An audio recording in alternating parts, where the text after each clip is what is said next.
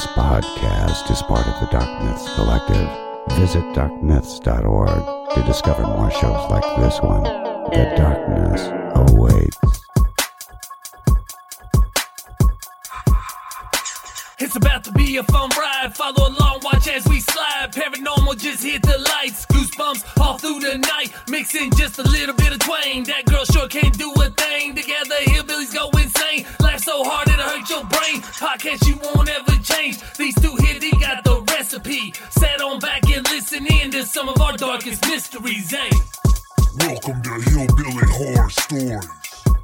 And now here's your hosts, Jerry and Tracy Polly, and their dog Ninja.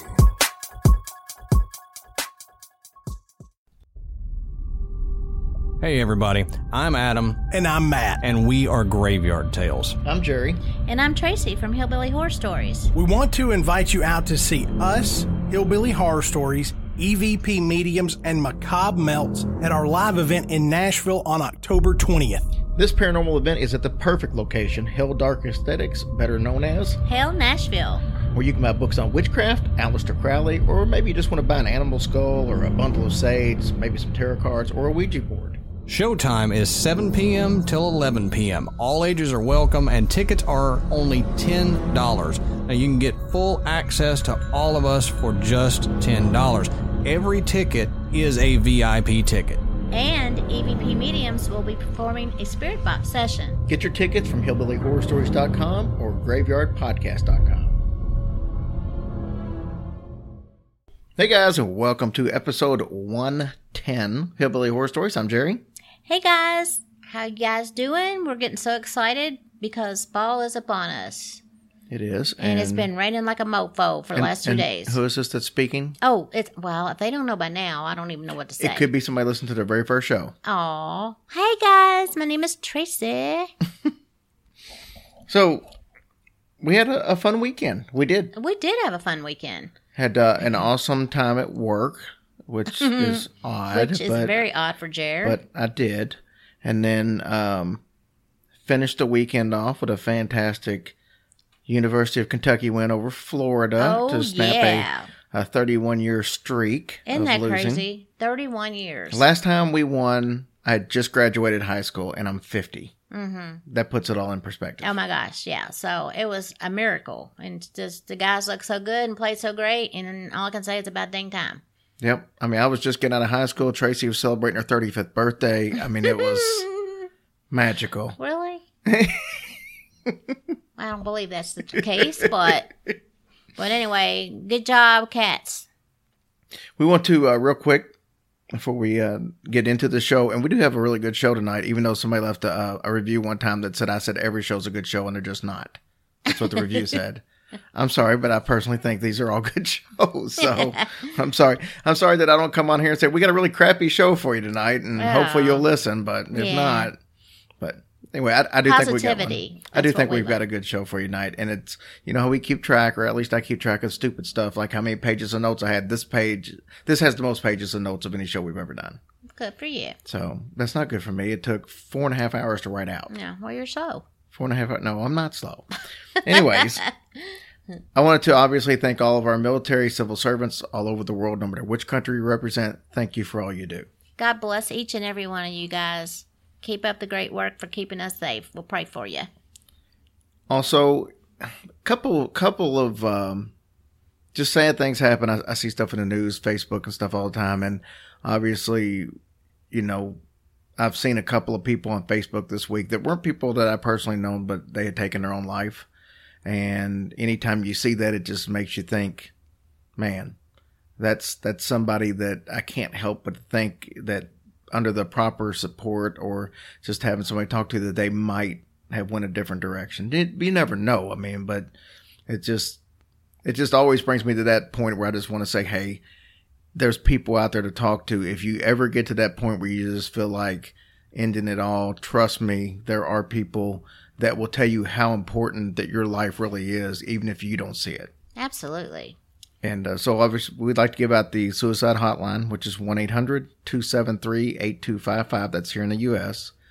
If you're more of a texter, we've got the text line, which is 741-741. And as usual, you can send us a message. You can talk to us. You can talk to anybody in our group. So I advise everybody to join our Facebook group.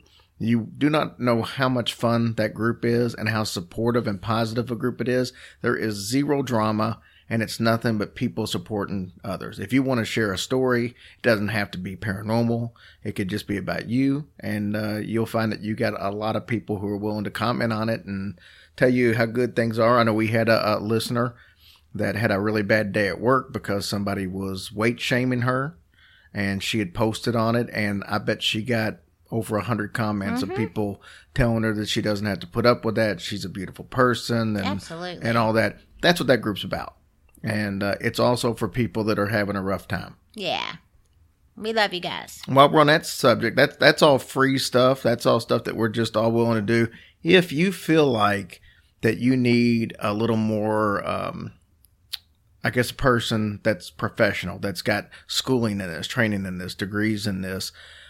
Most of you probably don't know this, but Natasha, who heads up our group, she actually is a trained professional in that. That's amazing. She has her own company that does. She helps with any kind of problem that you might be experiencing. It's all online, or you can do it like video chat, or you could do it phone call. She's in Australia, but she's got a company that actually does that. It's called Shoreline Counseling. Just give her a look. If you feel like you need a little more than what we can give you, give her a look and look her up on our Facebook group. Shoot her a message, and she'll be more than happy to tell you what you need to go through from there. Yes, that's true. She's an amazing person.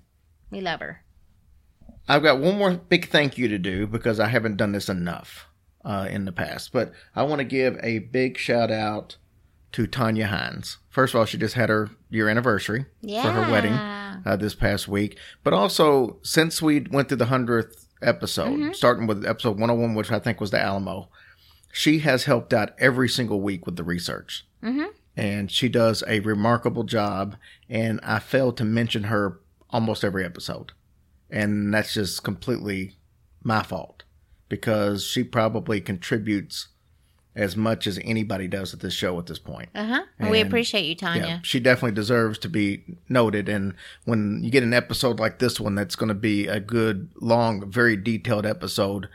That's where it really comes into play with the hard work that she put into. And I just want to make sure she got recognized before we got started. Thank you, girlfriend. We love ya. All right. So, as usual, we'll get to the iTunes and Patreon stuff a little bit later in the episode. And we will have a advertisement a little bit later from Casper Mattress because they help us pay the bills. And we appreciate them. And they have awesome mattresses. So Absolutely. All right. So, let's get into this. Tonight, we're going to step out of the U.S. Okay. And talk about one of the most, I will say, talked about haunted locations in the entire world, Leap Castle. Like L-E-P? Well, No. very much like, it's spelled L-E-A-P. Oh, okay. But they don't pronounce it Leap. Okay, gotcha. If you remember, we were talking to Lacey, who hosts the Curious AF podcast. She's been to every one of our live remotes, which is incredible. And she lives in Texas. Yes, I know. It's amazing. And she's coming to the next two, which is in Nashville and Cincinnati, which is awesome. But we were talking to her. She spent some time over in Ireland, and she said that they were correcting her on the pronunciation, and she said that in Ireland, so she was saying it wrong. Yeah, well, everybody does because it's spelled L-E-A-P. But she said they said in Ireland they don't leap, they lep. There you go. There we go. So it's lep. Well, it's good to know. Yeah, because I really didn't know that until she told me. I've said leap. Yeah, the whole time. Of course. Who thinks the O-A is going to be silent? I don't know. I feel sorry about them singing 12 Days of Christmas because I don't know how they are about Lords of Leppin, but Lords of Leppin. All right. So let's talk about this. It's in cool. I don't know how their states or provinces and stuff set up, but it's in Coolberry County, Ireland. So I don't know how that works. It is what it is. Yeah. Anyway, this place deserves to be haunted if it's not haunted. I can tell you that just by the history. So do you want to hear about some of this dark history? I do. Good. I was banking on that because otherwise the other 29 pages I wrote would be just straight out the box. You'd be talking to a ninja. Maybe he'll help you out. Here's an interesting fact, though. Leap Castle is one of the longest continually inhabited castles in Ireland. So Sounds good so far. that's just interesting. It's not dark. Hey. So it's thought to have been built around the 1500s by the O'Bannon clan. And we're going to talk a lot about clans tonight because that's what they had back in the day. So the O'Bannon clan was a secondary chieftain to the O'Carroll clan. Okay. Now, what that basically means is we're going to go back in time a little bit. They were, the O'Carrolls were like the leaders of, I guess, the entire country of Ireland at the time. And so think of them kind of like kings, queens. They were the leaders. And the O'Bannons were like just a notch under them. So they took orders from them, but they gave a bunch of orders to other people too. Mm-hmm. So they were second in charge, like a vice president or something. So it's thought that the current castle is possibly built over top of an earlier existing castle. So so it depends on who you talk to, but there was a bunch of stuff I saw that they think that maybe in the 1300s there was a castle there, and then this one came afterwards, and then there's some people think that this was the first. It's starting in the 1500s. You mean they added on? No, I mean like there was one and then there wasn't one. Oh, so they started over. Yeah, that's the way I took it. Okay. But nobody knows for sure if that first one ever really existed or not. So it's also said that the castle itself is built on the site that Druids used to use for initiation ceremonies.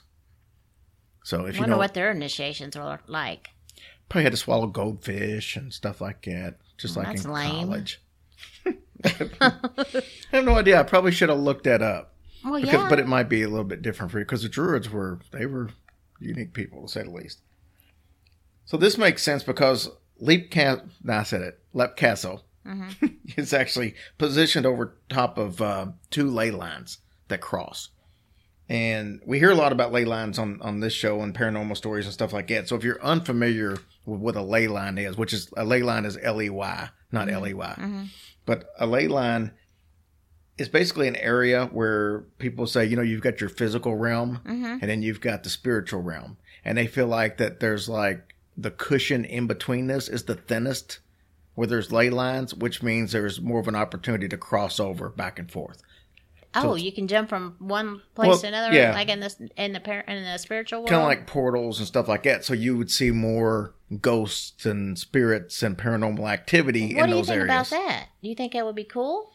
Well, I think so. And a lot of people say like Bobby Mackey's is on several ley lines around there. Oh, I didn't know that. There's a lot of places, there's a lot of ley lines and stuff up in the Bridgewater Triangle and stuff like that. So what happens here is that, like I said, the permeability is these natural energies allow entities to kind of manifest themselves much more easily than in regular places. So that's why these places tend to have more paranormal activity. So therefore, any thoughts on or action at these places, whether it be positive or negative, has a much stronger and a more focused effect than it would anywhere else. So now you take the whole case of Leap Castle. You've got decades of compounded suffering and negativity and strong emotions and experiences, and they've definitely kind of left a mark on the atmosphere in and around the castle. So what is this suffering and negativity that I speak of? Well, it all started... But then just snoring. It all started way before the castle was ever built. So we told you that it was built on by the O'Bannon clan. Two of the O'Bannon brothers were, I guess, both trying to be the chieftain, the leader of the clan. And they were arguing about it. And the only way they were going to settle this argument was for proving themselves through strength and bravery. So what else would you do other than plan to jump off of a giant rock formation that the castle was right where it was getting ready to be built at, and the survivor would be the leader? Oh, come on. Well, that is the dumbest thing I've ever heard. But, I mean, first of all, what if both of them died? Okay, yeah, right. Or both of them survived. I mean, then you got to jump again. Who's got the least injuries? Or... Yeah. And for the record, I didn't find out exactly what happened after that. It just says that somewhere along the line, one of them did survive. Well, I mean, seriously, you'd think they could come up with something better than that. So one of them survived, and the castle was built, basically, and it was fueled by blood and death right off the bat. So who survived? It didn't say. Oh, it didn't say. It just said like somebody did, apparently, because it said it was built, and there you go. So Leap was used as a basically a stronghold for the O'Carroll clan after the fact. So after the O'Bannons built it and was there for a while, Well, at least they didn't have to over. change the initial on the door. Just O. Yeah. That's one less thing to worry about. I'm going to bet they didn't have one. So the castle was the best fortified in anywhere around there. So, I mean, as far as not being approached by visitors and war and stuff like that, they didn't have to worry about it. This was the best of the best. That's pretty much why the O'Carrolls kind of took it over. Oh. Now, the O'Carrolls themselves, they were a fierce and brutal group of people, as we're going to find out more and more. They were hell-bent on domination at all costs. Didn't matter. They were known for their ruthless acts, including killing anybody who stood in their way, even family members. So that's why nobody came to their door. That's probably the main reason, right? Well, we'll find out that even if nobody came to the door just on their own, they would find a way to get people through their doors. So we're going to talk a lot about the O'Carrolls in just a little bit, though, so I wanted to jump back into this. In 1642, an English soldier by the name of John Darby, he took the castle away from the O'Carrolls. He must have been a badass. I was going to say, how'd he do that? Well, I think he was part of an English army and everything. But somehow or another, he was an English soldier, so he was part of the army, but he came in and there wasn't a lot of details on the part I looked at. I'm sure there's plenty out there, and I'm sure we'll have several people call to tell me. Yeah, that'd be great. Exactly what the facts are and how I missed it and butchered it. And anyway, but no, I'd be glad for them to do that. So the Darby family moved in, and they started doing a bunch of renovations over the year. Now I'm jumping really ahead because this was like 1640s, and the renovations and stuff happened closer to like the late 1800s. So I mean. But the Darby family kept the castle from 1642 all the way to 1922. Wow. Yeah, almost 300 years. In 1922, there was a huge fire that took place. It was from the IRA. I can't remember what that stands for. Irish Republic Army, maybe. But there was a big deal going on at the time. They went in. Now, the Darbys at the time were living in England. So the castle itself was a little bit vacant, so to speak. There's still their stuff in there. But anyway, so the IRA came in and they burnt pretty much the whole thing from the inside down. This was a castle. It wasn't going to be burned down on the outside, but pretty much everything on the inside was completely gutted. Wow. So Mrs. Darby, she actually gave it to another young lady who ended up having like a gangrene foot or something, and she ended up dying from it. So it kind of sat vacant until the 70s. You mean like she just gave it to her? Yeah. Really, there's nothing left. It was burnt out and everything. I guess they didn't want it. So it laid vacant until 1974. And that's when it was purchased by an Australian by the name of Peter Bartlett. Now, I say this because we'll get into it a little more, but there's actually another guy who owned it from 73 to the end of 74. So he owned it for about a year and a half. And, but nothing really... He didn't. I don't think he moved into it or anything. I was going to say he probably didn't do anything. Well, he was staying there because his wife stayed there for a while. But we'll tell that story in a little bit. But so we'll jump ahead because I just kind of forgot him there at the beginning. I remembered, but I'll tell everybody when we get into it. So this Australian, Peter Bartlett, buys it. Many renovations were started by him, and that would continue all the way through still today. Oh, no way! So this place has been renovating from 74 all the way up. Good grief! Now, when Bartlett started the renovations, he ran them from 75 roughly all the way up to 1989. And then, unfortunately, Mr. Bartlett passed away. Oh, that sucks. All them years, he didn't even get to see. Well, I'm sure he'd made some, I guess so. And I'm sure something as big as this with as many rooms, you don't start doing little bits all over. You'll start with room at a time, I'm sure. So he probably had a nice little setup by the time he was touring. I'm sure he did. So in 1991... musician Sean Ryan and his wife Ann purchased the place, and they continue to do the renovations, which, like I said, they continue up to today because they're still the current owners. Oh, they're still the current owners. That's good. So they've lived there since 1991. So let's talk more about the O'Carroll clan and what they might have done to contribute to the hauntings here. So we already said that they were ruthless and they would stop at nothing to achieve domination. They would even employ other clans as mercenaries to go out and kill off nearby threats. So when the mercenaries would finish, the deed, they were invited back to the castle for a feast in their honor. That's nice. So this is what happened to the O'Neill clan. Unfortunately for the O'Neills, the feast was poisoned and their throats were cut. Oh my goodness. What in the heck? 39 members of the O'Neill clan were thrown into the oubliette. What is that? Well, I'm glad you asked. Me too. This was a room that was in the castle. There's a room in the castle known as the Bloody Chapel, and it was inside there. So we got a story about how the Bloody Chapel got its name coming up, but this is basically in the room. It's a sinister feature called the oubliette, and that's French. And it's a small chamber that's located in the northeastern corner of the Bloody Chapel. It's thought that the original purpose of this chamber was basically to store some valuables or to hide if for some reason the castle came under siege, kind of like a little panic room or something like that. Well, the O'Carrolls, however, used the chamber for a much more evil purpose. They modified the chamber to serve as a small dungeon where prisoners were thrown into, dead, alive, or dying. They just threw them in there. The entrance to the chamber was a narrow hole originally fitted with a trap door. So the word oubliette comes from the French meaning to forget, which was appropriate because when they threw you in there, that's exactly what they did. They forgot about you. Aww. There was no feeding. There was no let's give you food and water. If you weren't dead, you were dying. That's terrible. I don't understand if they poisoned them. Why do they have to go and slice their throat open? What's the? Well, I mean, I like how that whole thing that we just talked about. That's what you got out of it. Well, because it just seems stupid that they're going to die. So what's the point of slitting their throat? What is the point of that? Maybe they poisoned them and the poison just enabled them, but it didn't kill them or wasn't going to kill them. People get on my darn nerves. Maybe they didn't have enough poison to do the deed, and they just had enough.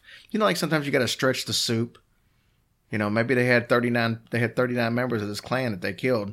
Maybe they thought there was only going to be 20 show up. And then they show up and they're like, John, we don't have enough poison for everybody. What are we going to do? Just give them enough. They'll lounge around and we'll slit their throat later. What horrible, horrible people they were. Terrible. Oh, you haven't heard anything yet. Oh, man. In 1959, another deadly deed occurred at the castle. Not the O'Carrolls, of course. Charles O'Carroll, who was the last chieftain there of the O'Carrolls before the place was taken over by the people we talked about earlier, the British people. So anyway, he was at the war with the Earl of Tyrone, and he hired the MacMahon clan from Monaghan to go in and be mercenaries. So we already know what that means. Yeah. Well, after they fought for him and did what they wanted to do, they got invited back to the castle for a feast. Guess what happened? Man. What a bunch of punks. Well, they didn't poison them, though. What'd they do? They killed them in their sleep. They killed them while they were sleeping? Yeah. Like how? I don't know. But the MacMahon clan is still supposedly haunts the Great Hall at the Leap Castle today. I would haunt their butts so bad. And the rest of them, too. So when the Darbys took over the castle in the mid-1640s, the oubliette, I just like saying that, was there, obviously, and it just stayed there because nobody knew anything about it. Now, I told you back in the late 1800s, they kind of started doing some renovations. Mm-hmm. So they went down there, and it said that they cleared out 3 cartloads of skeletons that they removed from that place. Oh, my gosh. It was an emotional shockwave that was sent through the castle, and many spirits were awoken from their dormancy at that point in time. So let's get back to the Bloody Chapel, because I told you I was going to tell you about that. So in 1532, there was a big fierce power struggle that took place there between the remaining O'Carroll family members. So both of them are, I say both of them because there was 2 brothers, but it was basically a brother versus brother deal here.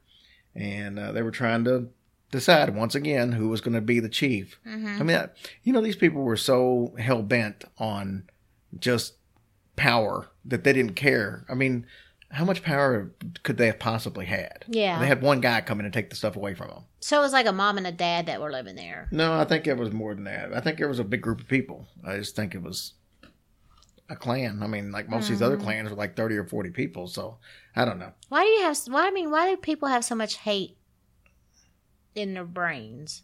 I have no idea. Insane Terrible. in the membrane. So you get these two brothers. They were fighting against each other, and the legend says that one of the O'Carroll brothers, get this, he killed his other brother, who was a priest, while he was performing a mass in the upper hall of the castle. Like in front of everybody in church? Yes, Holy balls. it's it's believed that the priest started the mass before his brother arrived, and that was a huge insult. So, the pissed off brother flew into a rage, stabbed his brother on sight. Oh my gosh. Did anybody try to save him? Well, babe, I don't know that I part. know you don't. What am I supposed to... They called it EMS, 911? No, I don't know. I mean the people in the congregation. I have no idea. That is terrible. That's even worse, killing a priest in a church. So it's said that the priest has been seen on many occasions there at the Bloody Chapel, but that's why they call it the Bloody Chapel. Bloody Chapel. Oh.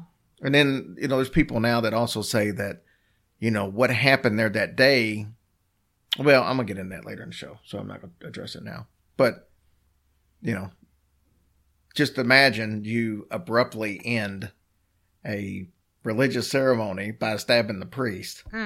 That's probably not going to do wonders for what's going on there. Yeah, that's just horrible. So his spirit has also been seen lurking on the stairways below and leaving the chapel through a western door to the bartizan, which I have no clue what a bartizan is, but it goes down to the northern stairs, apparently. Mm-hmm.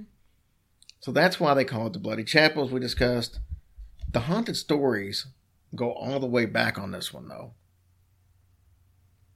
I'm going to look up what is a bartizan. How do you spell it?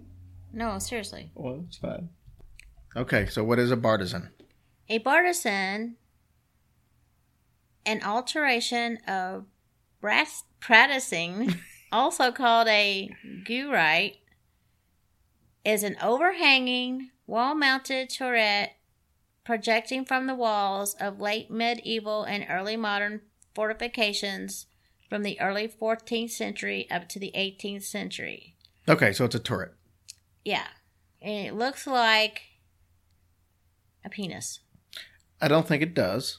What do you mean? I think it looks like a turret, as most people will know what a turret is. Okay, well, it looks like that other thing to me. Okay, well. Made out of bricks. Maybe it probably does, because you haven't seen one in a long time. Yeah, I kind of forgot what they look like. So let's go ahead and let's get back into the story. So like I said, the stories of the hauntings and stuff like that, they go way back. And we mentioned that the Darbys took over the castle in the mid-1600s and the late 1800s. I mean, they started doing renovations, and they start to see some strange things start to happen. Most of this is going to focus on Mildred Darby, and you're going to hear her name mentioned a lot for the rest of this. And I'll express my opinion at the end on why we hear her name a lot, but we'll see. So anyway, she heard noises like furniture being moved in the middle of the night. Mildred did? Mildred did. Okay. She also said that strangers that would stay with them would ask why the servants would turn out the rooms beneath them at such an unusual hour. Which basically, I guess they were hearing stuff down there and thinking, of course, there was nothing going on.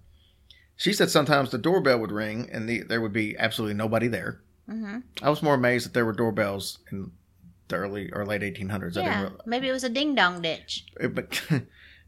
Maybe so. But I'm guessing that wasn't an electric doorbell. It was probably one of those that you just ring. You spin and ring. Yeah. One of the spirits that she encountered there was known as the Red Lady. She's been described as a very tall woman in a red dress. She's been seen carrying a dagger in one hand, and she's kind of got her hand raised as if she's ready to either defend herself or cause some trouble or something. She's got some kind of a strange glow that just kind of surrounds her. Mm-hmm. And people that have encountered her will tell you that they've experienced an immense coldness that filled the room as soon as they see her. It was thought that she was, and I don't know how they figure all this stuff, but she was a woman that was captured by the O'Carrolls and raped. A baby was born as a result, and it was killed by the O'Carrolls because they didn't have enough to be able to feed the baby. And the woman was so distraught that she killed herself using that same blade that they used to kill the child. Yeah. But I don't know how they see a ghost. There's not really good record keeping back in the 15, 16, 1700s. So I don't know why where the story would come from. I'm not saying it's not what happened, but I'm just curious. How do you know the backstory that this lady she was raped and she had a baby? Once you start something and it grows all into something, like how Barney cut his finger and all of a sudden he was dead. It just always comes back to Andy Griffith. It does, because it's the truth. Once the rumor gets started and it grows into something that it never was. So Mildred Darby also described some paranormal activity that she said she experienced. She said something heavy would lie on people's beds and snore. And they would feel the weight of like a great body pressing against them. So they didn't really bother anybody, just went to sleep and started snoring. Yes. She said in the priest's house, there's a burly man in rough clothes, like a peasant. He always pushes a heavy barrel up the back staircase, back near the servant's bedroom. And when the barrel gets to the very top of the stairs, it rolls back down. And before it hits the bottom, the person and the barrel just disappears. What? That sounds like Donkey Kong to me. What is that? I mean, what does that even mean? I have no idea. Do you just like to see it roll back down the hill? And see, that's the thing about it is you want to be able to say some of this stuff just doesn't sound like it's made up. But I mean, that almost sounds too crazy to be made up. Yeah. I mean, who comes up with, that kind of stuff? He rolls a barrel up the top stairs and it watches it go backwards and disappears. Yeah, I don't know. I wouldn't waste all that time rolling it up the thing. But also in the priest house, there's a monk who walks through a window and then out of another window. That's skills. The priest house today is still an empty shell because when they had the fire in 1922, that's just one of the buildings that's never been renovated. So it's still, the outside's there. Still there, but nothing on the inside. Right. So it's not been restored since the fire. Other experiences that the Darbys incurred was in the murder hole room or the muckle hole room. That's another name for it. So it's the same room. This is strange, though, because nobody knows exactly where that room is located. So here's the possibilities. And then I've got a third possibility. So the two possibilities is either it was in the north wing or the south wing. Now, the murder hole traditionally would be in an area of the castle that was guarding the entrance. So when they built the Gothic wings, they kind of had to remove sections of the A and the B entrances. So it's possible it could have been there, and it was just removed, so that's why nobody can find it now. Oh, that makes sense. It's also possible that it could be the oubliette, because that would make sense. That was called the murder hole. And I think that's what we're going to end up finding out, because when you hear some of her stories later, I think that's almost definitely what it's going to end up being.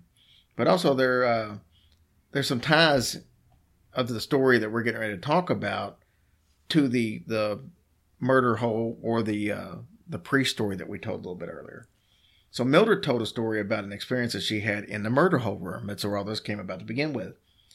She said she kind of hung her hand off the bed and she snapped her fingers to call for her dog, and a hand suddenly grasped her hand. She said it was a cool, soft hand. It was definitely colder than what her own flesh was. You could just tell just by the grip. She said after a few seconds, the hand just kind of let go, and you heard an immediate slide and fall, as if a large body just collapsed to the floor in the front of her bed. Whoa. She said she heard a groan and half articulately said words, which were more like a prayer. And she said that it didn't put, she don't put any guests in that room anymore because of that. Oh, really? But it didn't sound like it was a mean thing. No, but she said that she had other people complain, and that's why she was staying there. She went there just to see if she had similar situations. She could experience it. And she did experience it. And we might find out a little bit later why she might have experienced so much stuff here. Okay.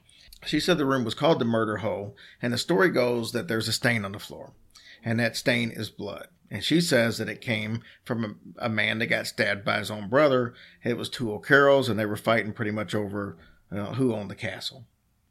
So the room hadn't been used for 50 years or so before they started doing these renovations. She said the stain had been planed off of the boards several times, but always came back. So when they say planed, I guess like a wood plane where you shave off the top of it. Like shave off the top, but it came back? She said that it came back several times, and it kind of creeps up from below in just a few hours after it's gone. Oh, wow. That's crazy.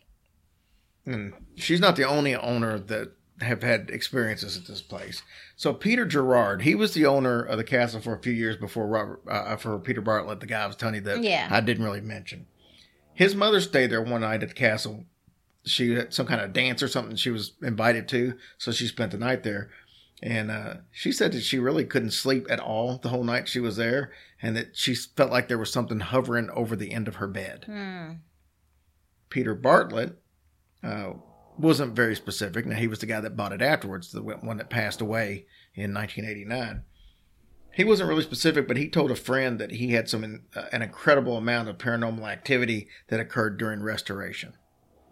So that's pretty much all we know, but we know he had something because he felt the need to mention somebody. So then you got Sean Ryan, the musician that bought the place. He's the current owner. He said that he'd heard chants coming from outside the castle. And he went out there and there was nobody there. So that was one of the things. And then he said he'd also heard his name called in the castle when there was nobody else there. That would freak me out so bad. Sean Ryan also experienced his share of poltergeist activity while he was doing some renovations to the place. Because you know how that always goes. The renovations always makes everything more active. Yeah. So he said that his tools would be moved from one corner of the room to the other while his back was turned. You get back and they're all the way in the far corner. He had a carpenter that was working for him, and Sean said he just suddenly left and didn't come back, and he gave no explanations on why. I mean, in that situation, I can see why he wouldn't come back. I guess that they think if they tell why they aren't coming back, maybe people will think they're nuts. Yeah. Now, Sean continued doing restoration on his own, but that was kind of halted suddenly when a ladder he was working from was pushed away from the wall, forcing him to jump from several stories. Oh, my. This caused him to fracture a knee. I bet, yeah. Once he was able to get back to work, he resumed to work, and another accident resulted in a fractured ankle, so he no longer does stuff himself. Oh, my gosh. Now, the Bloody Chapel that we spoke of before is home to many of the spirits there at Lip Castle. People who pass by it at nighttime report seeing light streaming from the upper windows. These occurrences have been reported ever since the Darbys lived there. And they moved out in 1922. Even when it was burned out and there was no electricity, nothing in there. They still saw passerbys lights? Would still see lights beaming from that area. Even today, neighbors will call Mr. Ryan and tell him that there's a strange illumination coming from the upper levels. Well, I wonder what he says when they call. Probably, quit calling me. I know. Jesus Christ, I'm tired of this. Lose my number. That's what I would say. So let's discuss a few more ghosts here at Lip Castle. You got two young girls that are seen on a regular basis, usually in the main hall running up and down the stairwell. It's believed that they lived in the castle during the 1600s. One of the girls, Emily, she died at the age of 11 after a fall from the castle's southeastern battle area. People on the outside of the castle have reported seeing a little girl fall from the roof but disappear before she hits the ground. That's disturbing. The other little girl is known as Charlotte. She's been seen with a deformed leg that drags backwards behind her. Oh, poor thing. Mildred Darby, as we've talked about before, keeps popping up. She also saw this little girl. She said she was standing by the fireplace one night. She was in bed with her daughter, and daughter was asleep, so she woke up, and she saw this little fair-haired girl, long hair. She was standing by the fireplace. She had one hand actually leaning on the fireplace, and the other hand was just kind of dangling. And she said at first she thought it was her little girl, so she reached down her hand, and she felt that her little girl was still there fast asleep. And then when she looked up again, the thing was gone. The girl was gone. Then there's another little ghost that runs around this place, but this one's an adult. It's another woman spirit, and she's been called by Mrs. Darby as a murder victim. She thinks that she's another murder victim of the O'Carrolls. I want to mention, too, while we're in this, Mrs. Darby was also an author. Mm-hmm. And anytime I have authors that have all these stories, it makes me wonder how much is It's true, true. how much is them just being really creative, because they obviously are creative or they wouldn't be an author. Of course. So anyway, so this lady that she talks about, she thinks she's a murder victim. She said she's got very few clothes on and has a red cloth over her face. She screams loudly twice and then disappears. Now, Sean Ryan, the current owner, he says that he's also heard this woman screaming. So we at least got two people that have seen that. So Mildred's story, talking about her, she says she was talking to her nanny one night. She said goodnight. She opened the back door to the staircase, and she heard somebody coming up the stairs behind her, just kind of slowly. Ooh. And she said, she kind of looked, and she said, this lady walked past her. She then got to the window at the end of the hall. The lady screamed. She said then there was a reenactment of two O'Carroll brothers fighting over a lost love, or, maybe, I guess that was the girl. And then they basically chased her down the hallway and stabbed her. And she said then the entire hallway just kind of lit up, even though there was no lights on. No way, man. I'd be out of that house quicker than snot.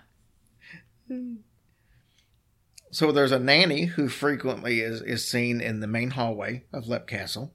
She's seen several times with Emily and Charlotte, the two little girls. Mm-hmm. Visitors apparently interact more with them than the current owners do, because they really haven't seen much of her. But there was a friend, just to show you how this works, there was a friend of Ryan that apparently came over there for lunch, and I guess he was a neighbor who was very skeptical and didn't believe in any of that stuff. He was over there with another young lady, and they were sitting by the fire eating lunch, and they noticed out in the main hallway there was an older lady in a Victorian dress, and she walked diagonal across the main hall. And this gentleman and his friend both saw her, and then when it became obvious that there was no woman in there other than them, especially nobody in Victorian clothes, this guy suddenly became more of a believer that there may be paranormal activity out there. There's a little old man with a green cutaway coat, knee breeches. Nice. I knew you would like that. He's got very bright shoe buckles. He holds a leather bag in his hand. And sometimes he's seen with a little old woman with skinny fingers, skinny hands, long black mittens, an old dress, and a big headdress.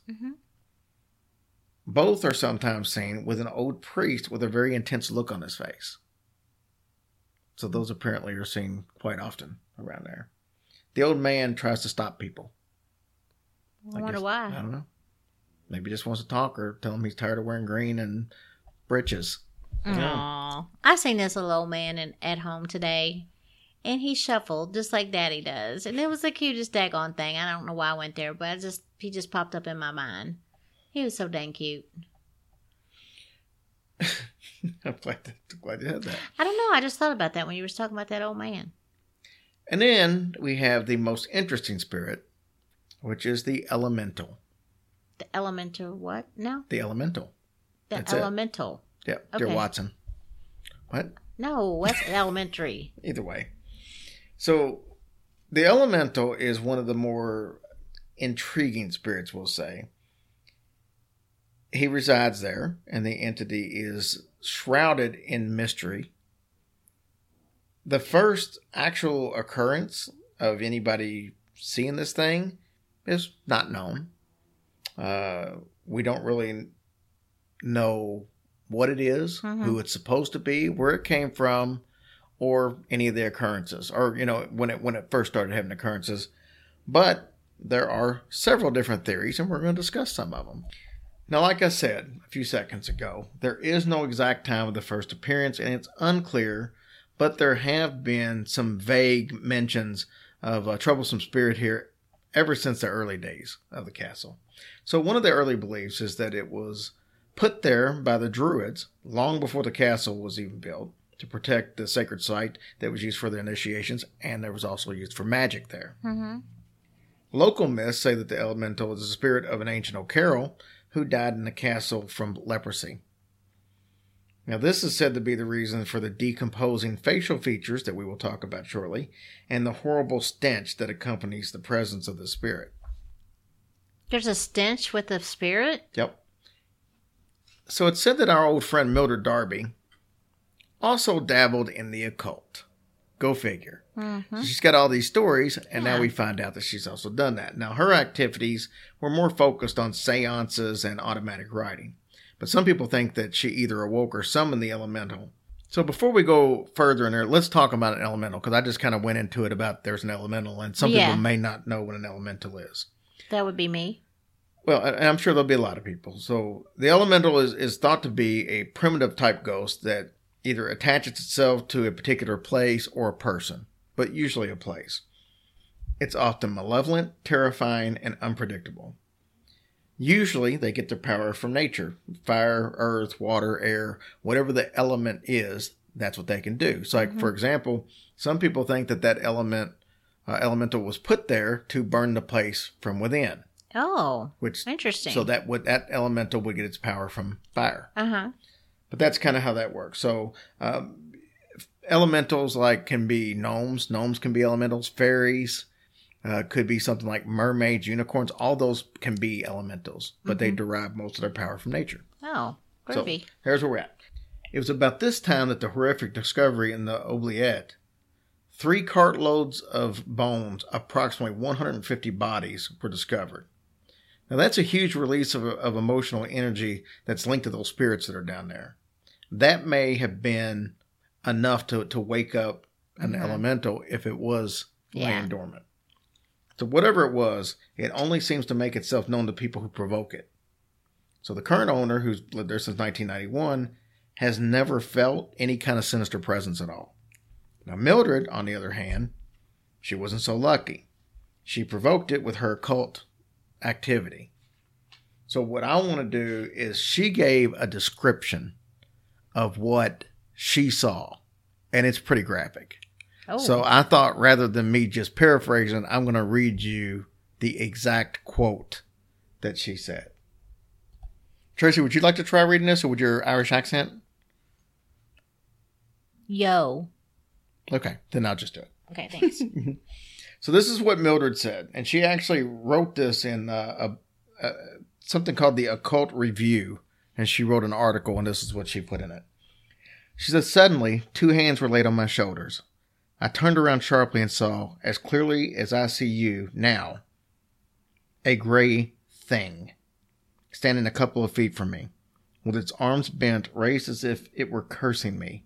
I cannot describe in words how utterly awful this thing was. It's a very undefinableness rendering the horrible shadow more gruesome. Human in shape, a little shorter than I am, I could just make out the shape of the big black holes like great eyes and sharp figures, but the whole figure, head, face, hands, and all was gray, unclean, bluish gray. Something of the color and appearance of a common cotton wool, but oh, so sinister, repulsive, and devilish. My friends who are clever about occult things say that this is what they call an elemental. This thing was about the size of a sheep, thin, gaunt, and shadowy in parts. Its face was human, or to be more accurate, inhuman. It's in its vileness, with large holes of blackness for eyes, loose slobbery lips, and thick saliva-dripping jaw, sloping back suddenly into its neck. Nose it had none, only spreading cancerous cavities, the whole face being a uniform tint of gray. This, too, was the color of the dark coarse hair covering its head, neck, and body. Its forearms were thickly coated with the same hair. So were its paws, large, loose, and hand-shaped. And it sat on its hind legs. One hand or paw was raised, and a claw-like finger was extended ready to scratch the paint. Its lustrous eyes, which seemed half decomposed and looking incredibly foul, stared into mine, and the horrible smell, which had before offended my nostrils, only 100 times intensified, came up to my face, fitting me with a deadly nausea. I noticed the lower half of the creature was indefinite and seemed semi-transparent at least. I could see the framework of the door that led into the gallery through his body. Oh, dang, that sounds crappy as... I don't even know what to say about that. How about that for descriptive? Woo! That's, yeah, nothing I want to meet, for sure. So, and she goes on to say a whole lot more. I just wanted to get the description out there. Wow, that's quite a description. It is quite a description. Keep in mind, she's an author. That's very true. But I want to touch on something that we talked about a little bit ago. Remember I said they were talking about they couldn't find out where the murder hole room was. That just sounds so horrible. Murder hole. But, so they said they didn't know where it was. But if you listen to her description, she said that there was a stain and supposedly a brother killed another brother there and everything. That sounds to me like it's the Bloody Chapel. Yeah. I mean, that's the room that sounds like to me. Ooh. So, I don't know. I'm no Sherlock Holmes, but... Wow, that's craziness right there. All over a stupid castle. A stupid castle. A bunch of daggone rocks. Sitting on top of each other with pointy things. It's a pretty cool ass looking castle, though. Yeah, I guess. So, anyway, we want to say a big thank you for all of our iTunes reviews this week. Molinek, GG5557890, Coffee Bean 99, MRCPFII. Thank you for giving me hard stuff to read. Jesse Umberhant. I think this is Write It Christian Girl. Cooking Zombies. Andy's Mammy. Rick the Click. Rashetta 78. Alina 315. And Tim Walsh. Thank you guys. You are amazing. T.M. Walsh. Sorry. Well, that's probably right. I don't want to make you Tim if you're not Tim. It could be Tom. We appreciate you guys so much. Yep, we love it. You guys are awesome. Patreon supporters, thank you so much. Juliette Brown, Denise Kaufman, Liv O'Neill, Corey, Glory McClure, Melissa Potter. Thank you guys so much for your patronage. It means more than anything. And I've got a couple quick things I want to talk about real quick. We have live events. We've got 3 to kind of talk about. We've got October 20th, Graveyard Tales, EVP Mediums, Macabre Melts, and us, Nashville, Tennessee, at Hail Nashville. This place is phenomenal. $10 a ticket. It's going to be about 3 hours of just being able to hang out with all of us telling some stories, and a bunch of pictures, and just shooting a breeze. It's going to be fun. Oh, heck yeah. We're looking really forward to that, meeting you guys. So I hope a bunch of y'all come out. The next week, we were in Cincinnati, Ohio, and some of us will probably sneak out to Bobby Mackey's afterwards, if that helps entice you to come along. And there's a bunch of other cool stuff we're going to do. I know Dina Marie's talking about face painting, and everybody's supposed to be, they're going to try, you don't have to, but they're trying to get people to wear costumes and stuff if they want to.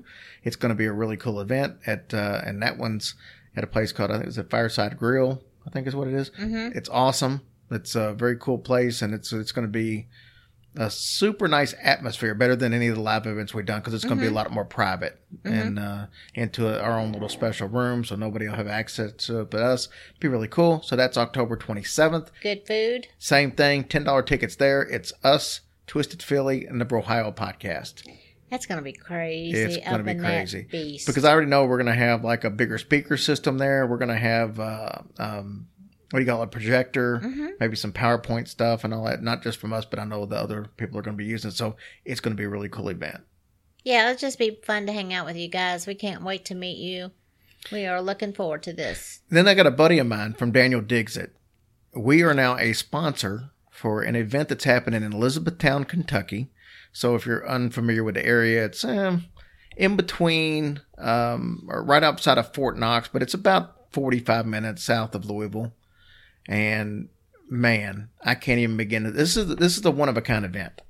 It's called Resurrection of the Bands, and let me tell you what this thing is. I posted a link on our Facebook page. Never have I heard of an event like this. So what you got? You're going to have a paranormal activity setup. with bands. So what we're going to have is 3 local bands, and each band is going to play 3 songs of cover songs of a member of a band that's deceased. So I don't know what artist they're going to be choosing yet, but let's just say hypothetically it's Jim Morrison, Kurt Cobain, and I don't know, John Lennon. We'll just use those 3. So they're going to, the first band to come out, they'll play 3 songs by an artist who's deceased, and then we're going to have some ghost hunters out there, some paranormal investigators that'll have spirit boxes, EVP session, and there'll be a 20 to 40 minute paranormal, basically just love fest out there, trying to see if we can connect with that artist. Now that we just played 3 songs of theirs out there and people are clapping, people are cheering, can they channel the spirit of that artist through the music? That would be amazing. So that's going to be really cool. And like I said, we're sponsoring that. We're going to try our damnedest to be out there. It's going to be tough because it's on a Thursday night. That's October 25th. Mm-hmm. But the details, I'll get the details out to you. But man, if you guys can check this out, I think it's going to be a really cool event. And I've never heard of anything like this. So me either. I'm kind of excited about it. So that's what we got going on in the live realm, so to speak. Yep. Got a lot of good stuff coming up. And like I said, we look forward to meeting all you guys. I hope y'all can come out and join in the fun. So thank you guys so much for everything you do. Thank Tim, Natasha, and John for everything they do in our Facebook group. It means the world to us. And we will see you guys soon. Thank you guys. We love you. I hope y'all have a great week. Hey Hillbillies, if you guys enjoy what we do here on the show every week and appreciate all the hard work we put into it, consider being one of our Patreon supporters. All you got to do is go to our website, hillbillyhorrorstories.com, click on the tab for donations, and you'll see the Patreon link right there. Click on it, and you can go to our Patreon page. Then you will have a decision to make. You can choose the $1, the $3, the $5, or the $10 donation. Each one gets you different things a month. But regardless, you get some free stuff. Just check out the bonuses under each tier and you'll see what you get for free for that month, but you'll get something free regardless. Also, if you'd like to buy any Hillbilly Horror Story merch, you're also in the right place on the website, hillbillyhorrorstories.com. Just click on the store page and see whatever it is that you like. Click on a few links, send a little bit of money, and your item will be on its way. Thank you guys so much for all of your support. We love you, we thank you, and we appreciate you.